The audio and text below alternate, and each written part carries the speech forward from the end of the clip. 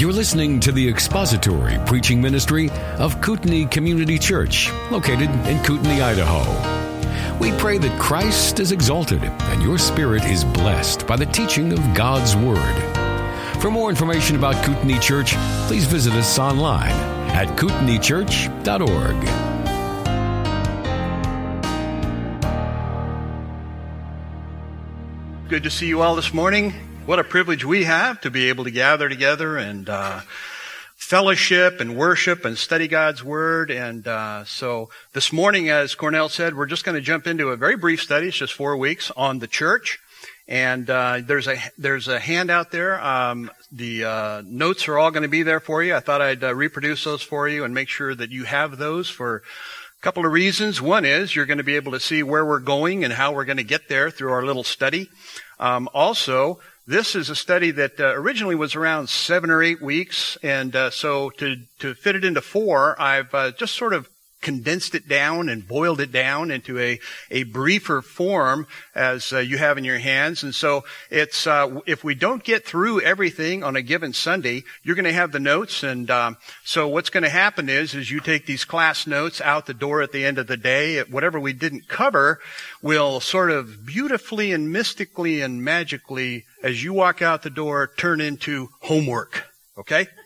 So no, it's summertime, so you don't have to see this as homework. But anyway, you'll have it, and if you are not able to come on a certain Sunday, you'll still have the notes and be able to follow along in that way.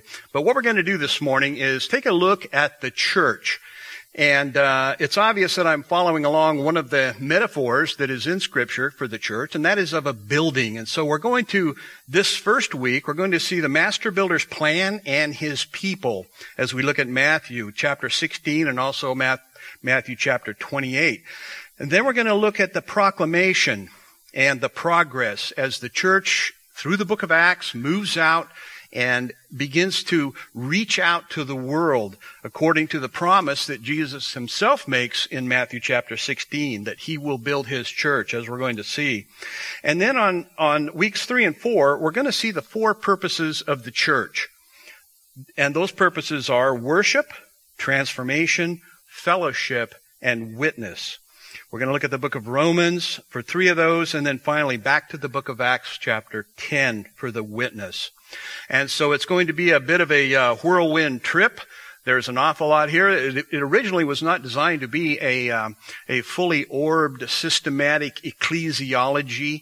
That would take many, many more weeks, but it's designed to take a study like that and sort of boil it down to the essentials, okay? So, and really it was produced initially to be able to use with a group of people who might want to like plant a church.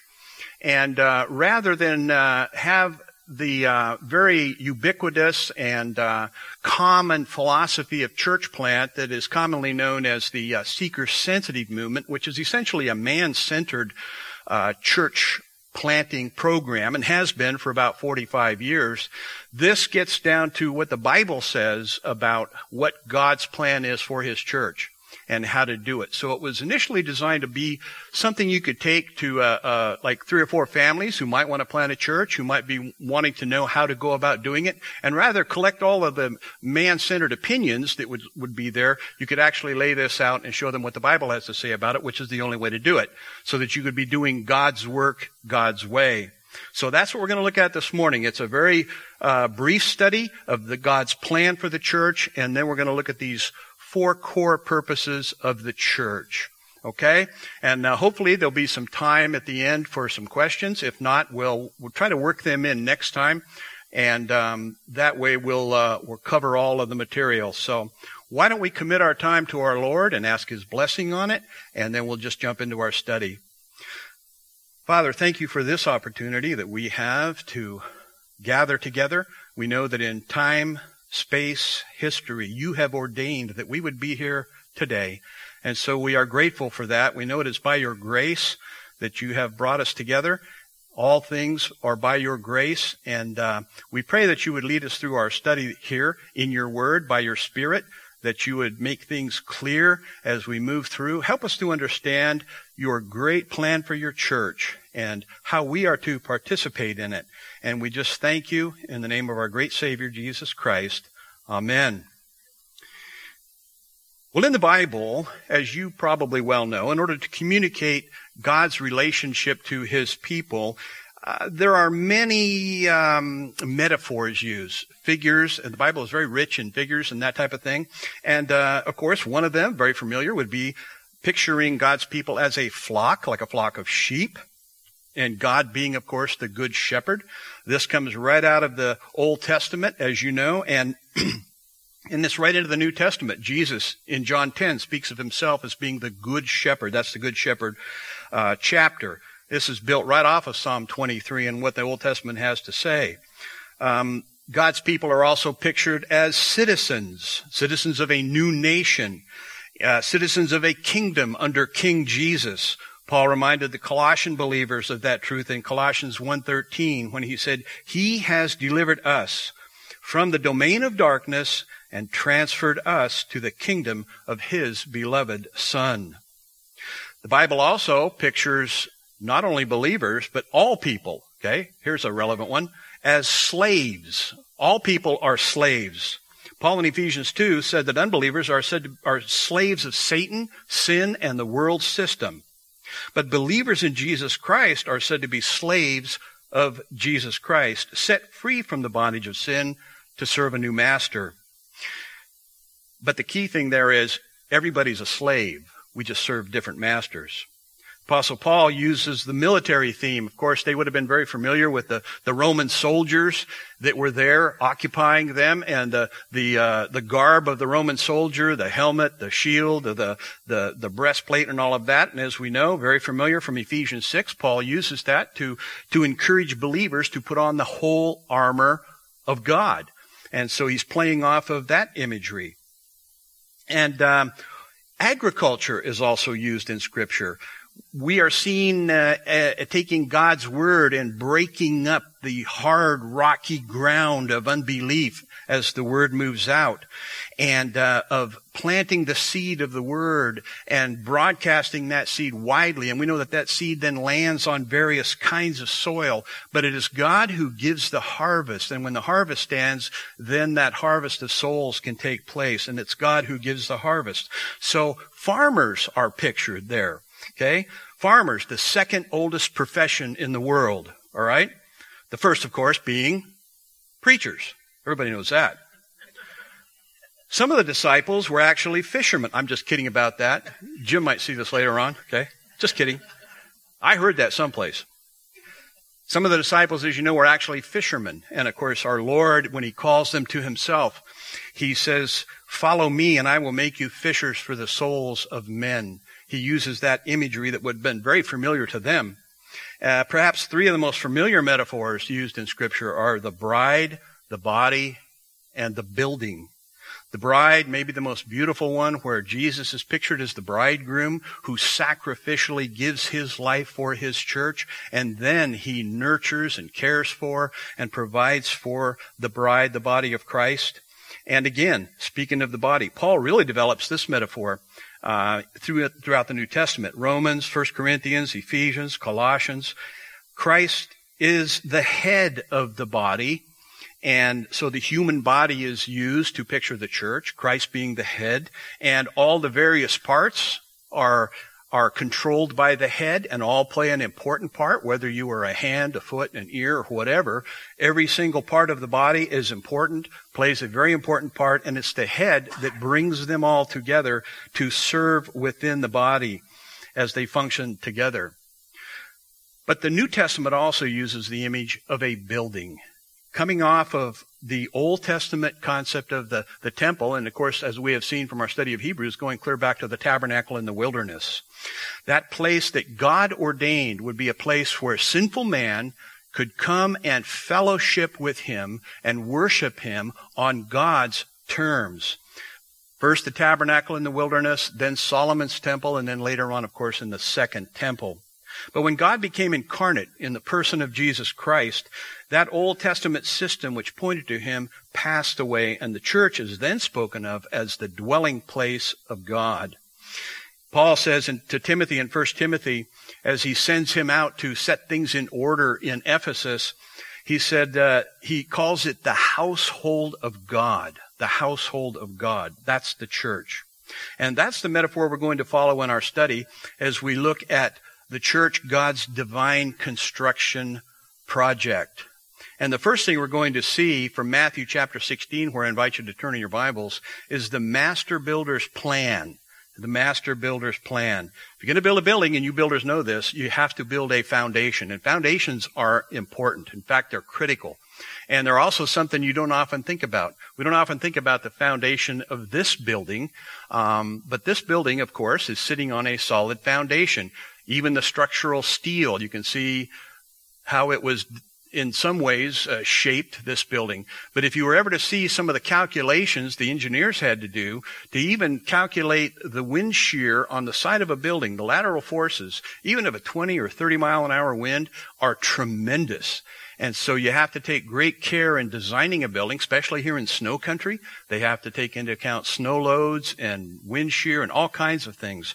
And this is not even hurricane or tornado country, praise the Lord. But the foundation of a building is critical, and so is the foundation of the church. So what we're going to look at this morning is the master builder's plan, and then on page 2, we're going to go through the opposition, the foundation, the architect, the builder, and then we're going to see the residents from Matthew chapter 16. What we see, first of all, is the opposition. This opposition had been going on for quite some time by the time we get to Matthew chapter 16. Remember, Matthew's purpose in his gospel account of the life of Christ is to prove to his Jewish audience that Jesus is their Messiah, that he is the rightful king of Israel, and that is exactly what he does. He opens right up with a genealogy that demonstrates the fulfillment of the part of the Abrahamic covenant that promises the seed. The Abrahamic covenant, all the way back to Genesis chapter 12, promised 3 basic elements to the Jewish people, to Abraham, Isaac, Jacob, and all of their descendants: land, seed, and blessing. And that seed promise to Abraham was that there is going to be descendants from whom is going to come a special person called the seed. This, of course, goes clear back to Genesis chapter 3, verse 15, the first promise of the seed. And so Matthew opens up his gospel account right out of the starting blocks by looking back toward the Abrahamic covenant. Abraham is told to look forward. Now, from your perspective, I should go this way, that there's going to be a seed. He can't see who that's going to be. But by the time we get to Matthew's account, Matthew simply says the genealogy of Jesus Christ, and it's kind of connect the dots. Son of David, son of Abraham. And right there, you have the fulfillment of the seed promise of the Abrahamic covenant by Matthew to set the stage for the rest of the gospel account. At his baptism in Matthew 3, his father endorses him as my beloved son. And of course, don't miss the fact that in that passage and many of the rest of these, we have the Trinitarian formula. The Spirit is there, the Father is there, the Son is there. We have a Trinitarian salvation, and we have a Trinitarian church because we have a Trinitarian God. In chapter 4 of Matthew, his temptation in the wilderness also validated his deity and the fact that he was exactly who the prophets predicted would come. He performs a series of undeniable miracles that serve as signs validating his words and his claims to be the Messiah in chapters 8 and 9. And the whole time, the rejection by the scribes and the Pharisees is building up. They hate him. They are hearing him teaching. These are the spiritual elite, and they are not only in denial of who he is, they're threatened by who he is. And he is exactly who he says he is. By the time we reach chapter 12, their anger, their rejection is at a fever pitch, to the point that they pronounce his miracles, which they never denied. They couldn't deny them. They were objectively verifiable. They pronounced him to be the work of Satan. And Jesus pronounces judgment on them. By the time you get to chapter 12, verse 34, for all intents and purposes, for that generation of people, it is over. And they are now under the judgment of God. Chapter 13, of course, he teaches in parables, which is designed to prohibit unbelievers from understanding, but to reveal the truth to believers. Very interesting. And in chapter 14, Jesus withdraws from Galilee, taking his disciples up into the north country to begin to teach them about his impending rejection, and his death on the cross. He takes them up to Caesarea Philippi. So in Matthew 16:1, we see the opposition still at a fever pitch, and the Pharisees and Sadducees came, and to test him, they asked him to show them a sign from heaven. He answered them, "When it is evening, you say it will be fair weather, for the sky is red. And in the morning, it will be stormy today, for the sky is red and threatening. You know how to interpret the appearance of the sky, but you cannot interpret the signs of the times." And here he really pulls out the old sword of the Spirit, razor sharp, and lacerates them. "An evil and adulterous generation seeks for a sign, but no sign will be given to it except the sign of Jonah." So he left them and departed. The opposition, they tried to test him. He called them evil and adulterous. The issue was, as we'll see in this next passage, their teaching. In verse 5 through 12, he begins to warn the disciples about the Pharisees, and he calls their teaching leaven. They don't quite get it until the end in verse 12. "Then they understood that he did not tell them to beware of the leaven of bread, but of the teaching of the Pharisees and Sadducees." They were false teachers. They were apostates. And what they taught the people, the Jews, was not the truth. And when Jesus came along, he did tell them the truth, and he warns them to stay clear, stay away from what these people are teaching. Well, that brings us to verse 13, and we're going to see the foundation of the church. In verse 13, he has departed. He's taken his disciples all the way up to Caesarea Philippi. This is not the Caesarea on the coast where Paul was taken when he was under arrest. You remember that story in the book of Acts. This is a town that is about 25 miles north of the Sea of Galilee and about 100 miles north of Jerusalem. So it's way up in the north.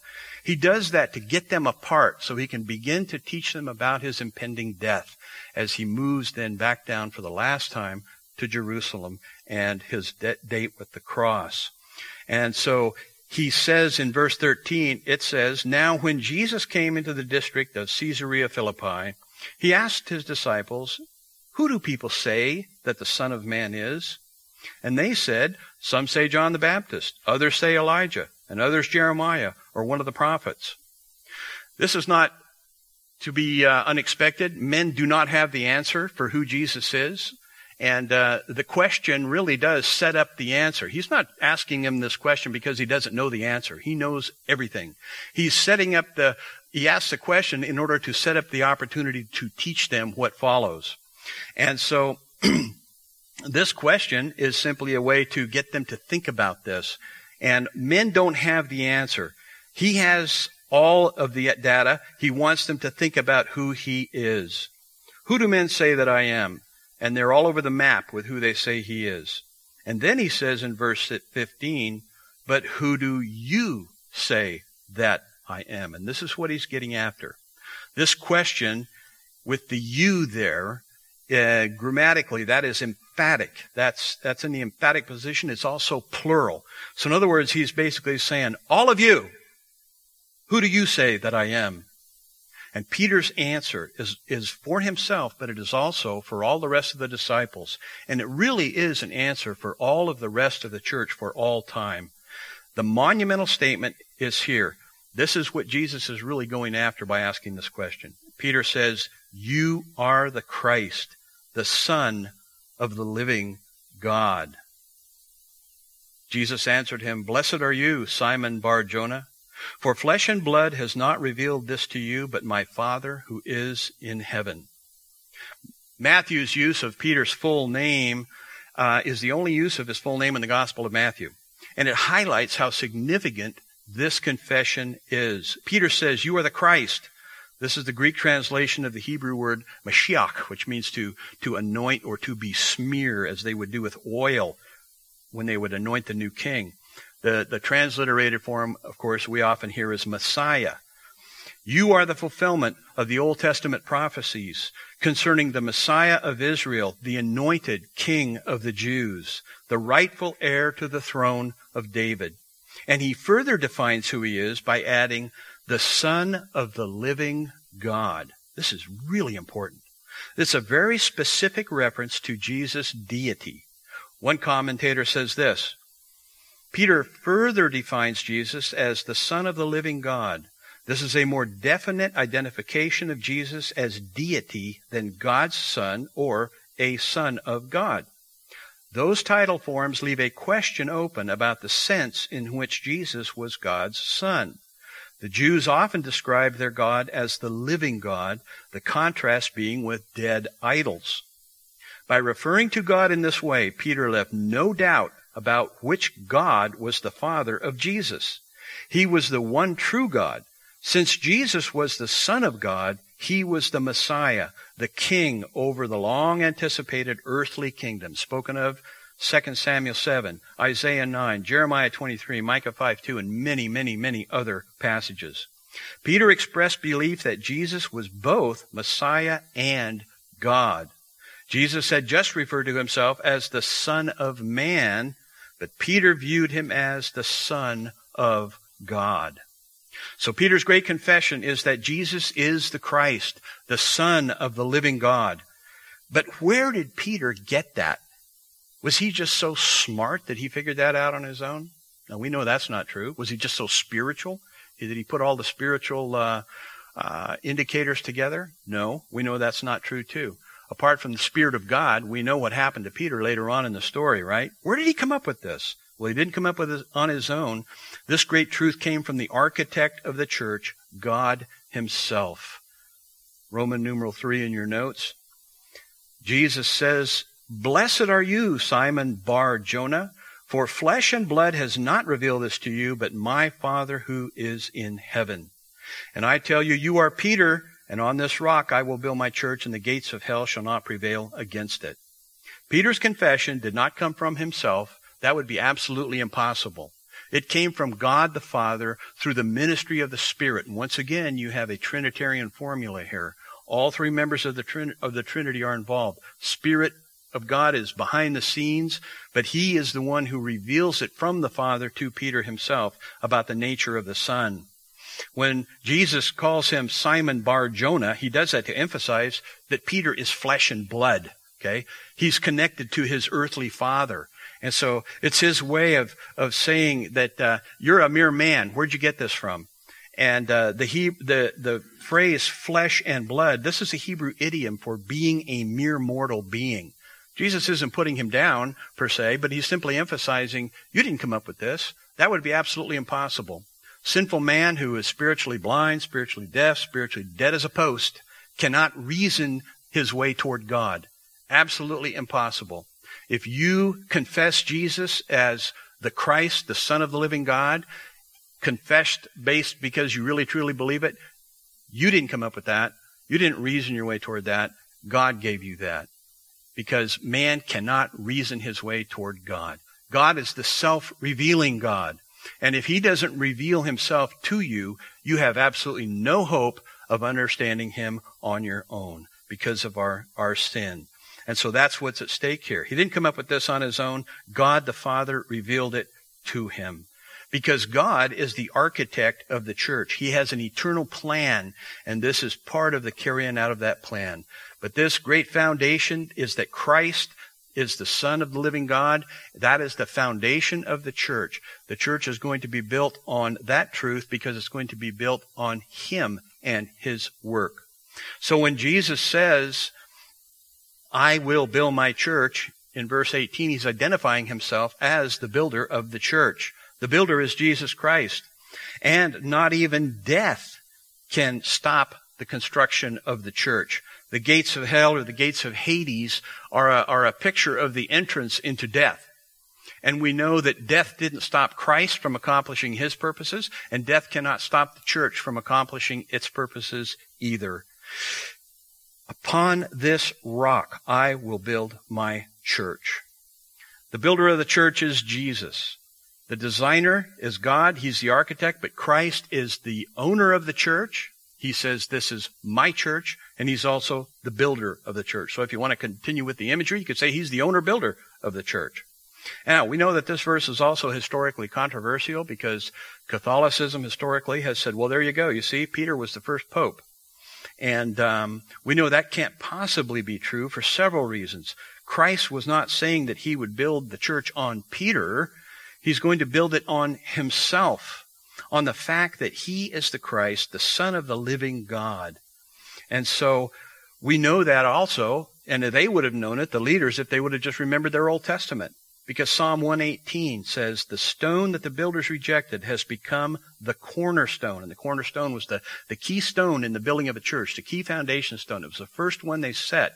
And that cornerstone set the elevation of the building, it set the angle of the building, and everything else. It was the first one, the most important one. The psalmist then goes on to say, this is the Lord's doing. It is marvelous in our eyes. This is the day that the Lord has made. Let us rejoice and be glad in it. And again, Isaiah 28:16. God, through the prophet Isaiah, says, thus says the Lord God, behold, I am the one who has laid as a foundation in Zion a stone, a tested stone, a precious cornerstone of a sure foundation. Whoever believes will not be put to shame. And so we have also the statement that God is going to lay this stone, but also don't miss the connection to salvation. Whoever believes. Jesus claimed to be the stone the Old Testament writer spoke of. It wasn't Peter, it was Jesus himself. The last week of his ministry, he's addressing the priests and the Pharisees, the opposition. Of course, in that last week, they were trying to figure out ways to get him executed any way they could. And he's a few days away from the cross. The hatred of the religious establishment is palpable. And he's teaching in the temple. And he's just told a parable about a landowner who leased his vineyard out to tenants. You may remember that. Matthew 21. He gets to verse 42, and Jesus says this. Jesus said to them, to these leaders, now you have to understand, these are the spiritual elite. These are the teachers. Remember, it's a theocracy, so they weren't just the spiritual leaders, the religious leaders. They're also the civil leaders. And you may not see this for what it is right off the bat, but this is Jesus taking out the old hickory baseball bat, spiritually speaking, and just swinging it with both hands and hitting these people right between the headlights. Okay, metaphorically speaking, of course. When he says, "Have you never read in the Scriptures?" And guess what he quotes? Psalm 118. The stone that the builders rejected has become the cornerstone. This was the Lord's doing, and it is marvelous in our eyes. Therefore, I tell you, the kingdom of God will be taken away from you and given to a people producing its fruits. And the one who falls on this stone will be broken to pieces. And when it falls on anyone, it will crush him. So this stone that you are rejecting is the one who's going to judge you. When the chief priests and the Pharisees heard his parables, they got this part. They perceived that he was speaking about them. And although they were seeking to arrest him, they feared the crowds because they held him to be a prophet. So the spiritually blind, spiritually deaf, spiritually dead as a post, spiritual leaders of the day didn't get who he truly was, but they got he was talking about them when he starts talking about judgment. Peter did not consider himself the foundation of the church. Later on in the book of Acts, Peter says this, after he and John were involved in the healing of a man, they were arrested, they were beaten, and then they were released. But on the next day, their rulers and elders and scribes gathered together in Jerusalem with Annas, the high priest, and Caiaphas, and John and Alexander. Now, John and Alexander are members of this hierarchy. It's not John the apostle. And all who were of the high priestly family. Okay, so here you got the big wigs of the spiritual leadership. And they asked Peter a question concerning this healing of this man. By what power or by what name did you do this? Now they asked, okay? They asked. Then Peter, filled with the Holy Spirit, said to them, rulers of the people and elders, if we are being examined today concerning a good deed done to a crippled man, by what means this man has been healed, let it be known to all of you and to all the people of Israel that by the name of Jesus Christ of Nazareth, whom you crucified, whom God raised from the dead, by him this man is standing before you well. This Jesus is the stone that was rejected by you. Perfect opportunity for Peter to claim to be the stone, but he doesn't. He points to Jesus. The stone that was rejected by you, the builders, which has become the cornerstone. And he's right back to the Old Testament prophecies. And there is salvation in no one else, for there is no other name under heaven given among men by which we must be saved. So Peter did not believe that he had any special authority in the church, and he certainly did not think that he was the stone or the rock prophesied in the Old Testament. And clearly, he confessed Christ is the stone. And I love the way he did it. Every opportunity he had, he mentions to these leaders and to the Jews, you murdered your own Messiah, but God overruled you and raised him from the dead. That's not very seeker-sensitive in today's jargon of things, but he did it anyway because he was filled with the Spirit, and it was true. Peter, later on, in his last letter to the church, writing to Christians who were out in the world undergoing persecution, he says this to them, put away all malice and all deceit and hypocrisy and envy and all slander.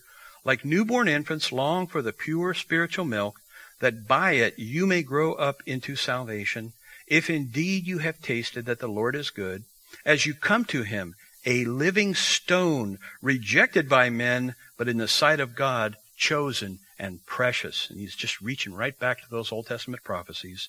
You yourselves, like living stones, are being built up as a spiritual house, to be a holy priesthood, to offer spiritual sacrifices acceptable to God through Jesus Christ. For it stands in Scripture, and guess what he quotes? Isaiah 28.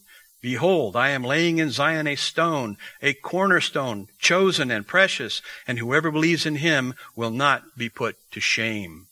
So the honor is for you who believe, but for those who do not believe, back to Psalm 118, the stone that the builders rejected has become the cornerstone and a stone of stumbling and a rock of offense. They stumble because they disobey the word as they were destined to do. An amazing statement. He brings together and shows us both the absolute sovereignty of God and the responsibility of man, snuggled right up next to each other in Scripture. A stone of stumbling, a rock of offense. Why did they stumble? They disobeyed the Word of God, and they're responsible for it, as they were destined to do. Amazing. Peter didn't consider himself anything other than a slave of Jesus Christ, and any opportunity he had to say anything different, he points to Christ as the rock, the foundation of the church. Even back in that original statement, when Jesus said, he refers to him, he calls him Peter, the word he uses is the Greek word for a loose stone, like a stone you could hold in your hand. But when he says, upon this rock I will build my church, he uses a different word, a word for a massive outcropping or a boulder. So even the language of the statement separates the two people, and you can't possibly call him anything other than an apostle for his day. We do not have a succession of popes in the church. We don't even have any succession of apostles in the church. What we do have is a succession of truth. We pass the truth on from generation to generation, not people. Okay? So this is the foundation of the church. And the revelation came from God the Father. And the revelation is the rock, Christ, the church, the foundation, Christ, the Son of the living God. The builder is Jesus Christ. Not even death can stop his plan to build his church. And then that brings us to the residents. Very brief. In verse 19, I will give you the keys of the kingdom of heaven, and whatever you bind on earth shall be bound in heaven, and whatever you loose on earth shall be loosed in heaven. Then he strictly charged the disciples to tell no one that he was the Christ.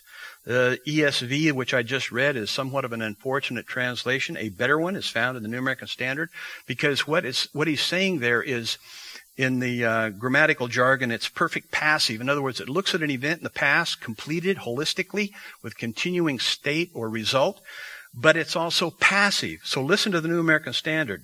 This also emphasizes the fact that he's not giving Peter the keys to the church so that he's going to determine who gets in and out of heaven. He's simply saying, you're going to repeat what God has already said is to be true. And so in New American Standard says, whatever you bind on earth shall have been bound in heaven, and whatever you loose on earth shall have been loosed in heaven. It's already done. And Peter, like the rest of the church, is simply to affirm what God has already accomplished. He's not the Pope. He's not anything other than an apostle. But he also, in exercising this, is simply doing what every other Christian can do. We affirm what God has already said to be true, or we deny what he says is not true. The authority is with every single believer. And so there we have the builder's plan, the master builder's plan. And I think I'll just stop here and see if there are any questions so far. We're moving very quickly. Okay? Let's jump right into the master builder's people. By ending with a reference to the people in the church, it just moves us right into the master builder's people in Matthew chapter 28. Let's go there. You're going to recognize this, of course, the famous Great Commission, as it's commonly called. And we're moving to this section because this is where Jesus gives this great charge to the church of what he actually wants us to do. And so in Matthew chapter 28, what we're going to see, first of all, is, as you mentioned, his authority over his people. Now, we know at this stage, the crucifixion has taken place, he's been buried, and on the first Lord's Day, first day of the week, it says in 28:1, now after the Sabbath, toward the dawn of the first day of the week, Mary Magdalene, the other Mary, went to see the tomb. And we know what happened there, and I'm not going to go through all of that, but what I want to focus on is him telling them, go quickly and tell his disciples that he has risen from the dead, and behold, look, he is going before you to Galilee. There you will see him. See, I have told you. So he's telling them, go back, tell the disciples, meet me in Galilee, and which is exactly what they do. And we get to verse 16. It says, now the 11 disciples went to Galilee, to the mountain to which Jesus had directed them. And when they saw him, they worshipped him, but some doubted. And Jesus came and said to them, all authority in heaven and on earth has been given to me. First thing we see here in verse 18 is he is risen from the dead. Undeniable, objectively true. He's risen from the dead. And the second thing we see, he is Lord of the church. He's Lord of the church. He already said, I will build my church, right? He builds it, he owns it. This is going to echo Genesis chapter 1. This goes right straight back to Genesis chapter 1. In the beginning, God created the heavens and the earth, as we're going to see. And he has all authority. He has all authority just like God has all authority because he is God. And when he says that, it's a statement about who he is, again, based on Peter's confession. This whole passage, though, is predicated on the resurrection of Jesus Christ, and his resurrection validates or certifies all of his ministry. For example, the Apostle Paul in Romans 1, in his initial statement to the Roman church, said, Paul, a servant of Jesus Christ, called to be an apostle, set apart for the gospel of God, which he promised beforehand through his prophets. So he's reaching back and saying this is fulfillment of Old Testament prophetic work here, the Word of God, through his prophets in the Holy Scriptures concerning his Son, who was descended from David, there's fulfillment of the seed promise from the Abrahamic covenant, according to the flesh, and was declared to be the Son of God in power, according to the Spirit of holiness, by his resurrection from the dead, Jesus Christ our Lord. Tremendous statement. Again, don't miss the Trinitarian formula there. All members of the Trinity are involved. Got God the Father, God the Son, and God the Holy Spirit. All of them there. But the key is, for our purposes here, proven to be or affirmed to be the Son of God by his resurrection. And as we know, and you've heard over and over again, how critical the resurrection is to the rest of Scripture and to validating who Christ is and everything else.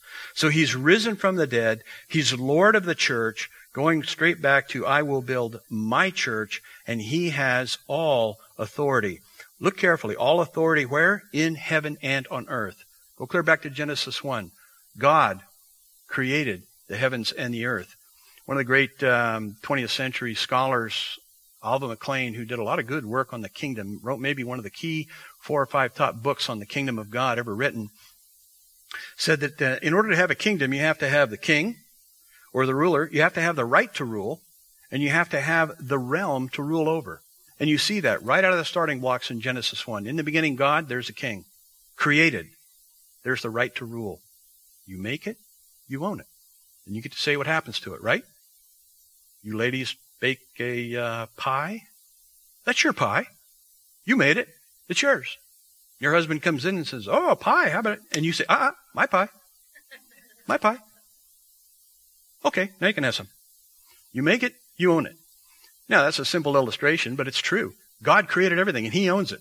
So when people say, well, I'm my own person, God can't, God still owns you if you're part of creation, and if you are a person, you're part of creation. So he owns you.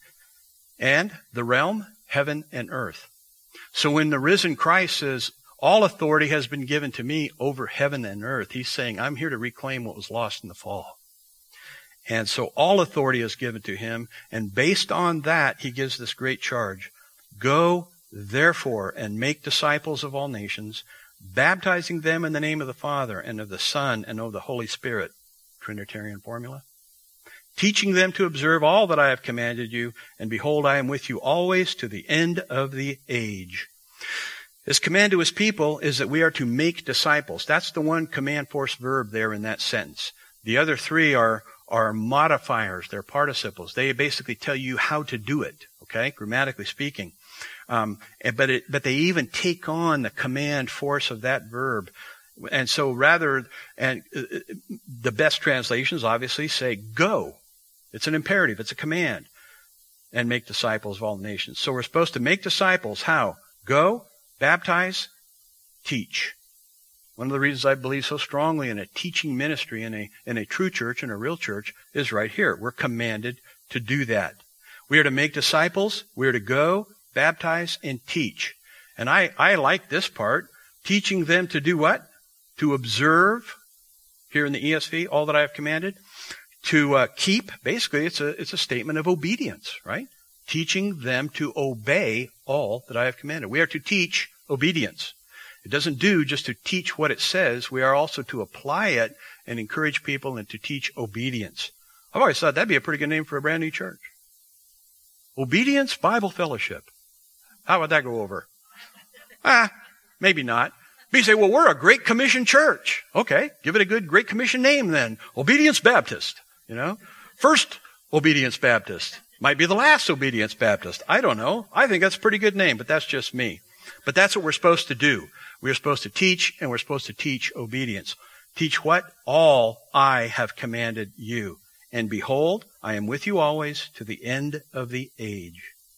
His promises to his people is that he will be with us. We have his presence.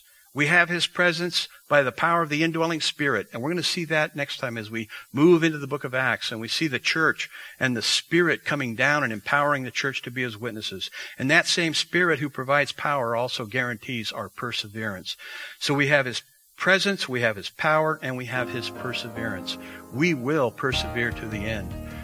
Death can't stop that. If your trust is in Jesus Christ, that rock, you will persevere. You will be in heaven with him someday. He guarantees it, and it's guaranteed by his resurrection. Thank you for listening to the latest podcast from Kootenai Church. If you'd like to learn more about Kootenai Church or to donate to our church ministry, you can do so online by visiting kootenaichurch.org. We hope you enjoyed this podcast and pray you'll join us again next time. Once again, thank you for listening.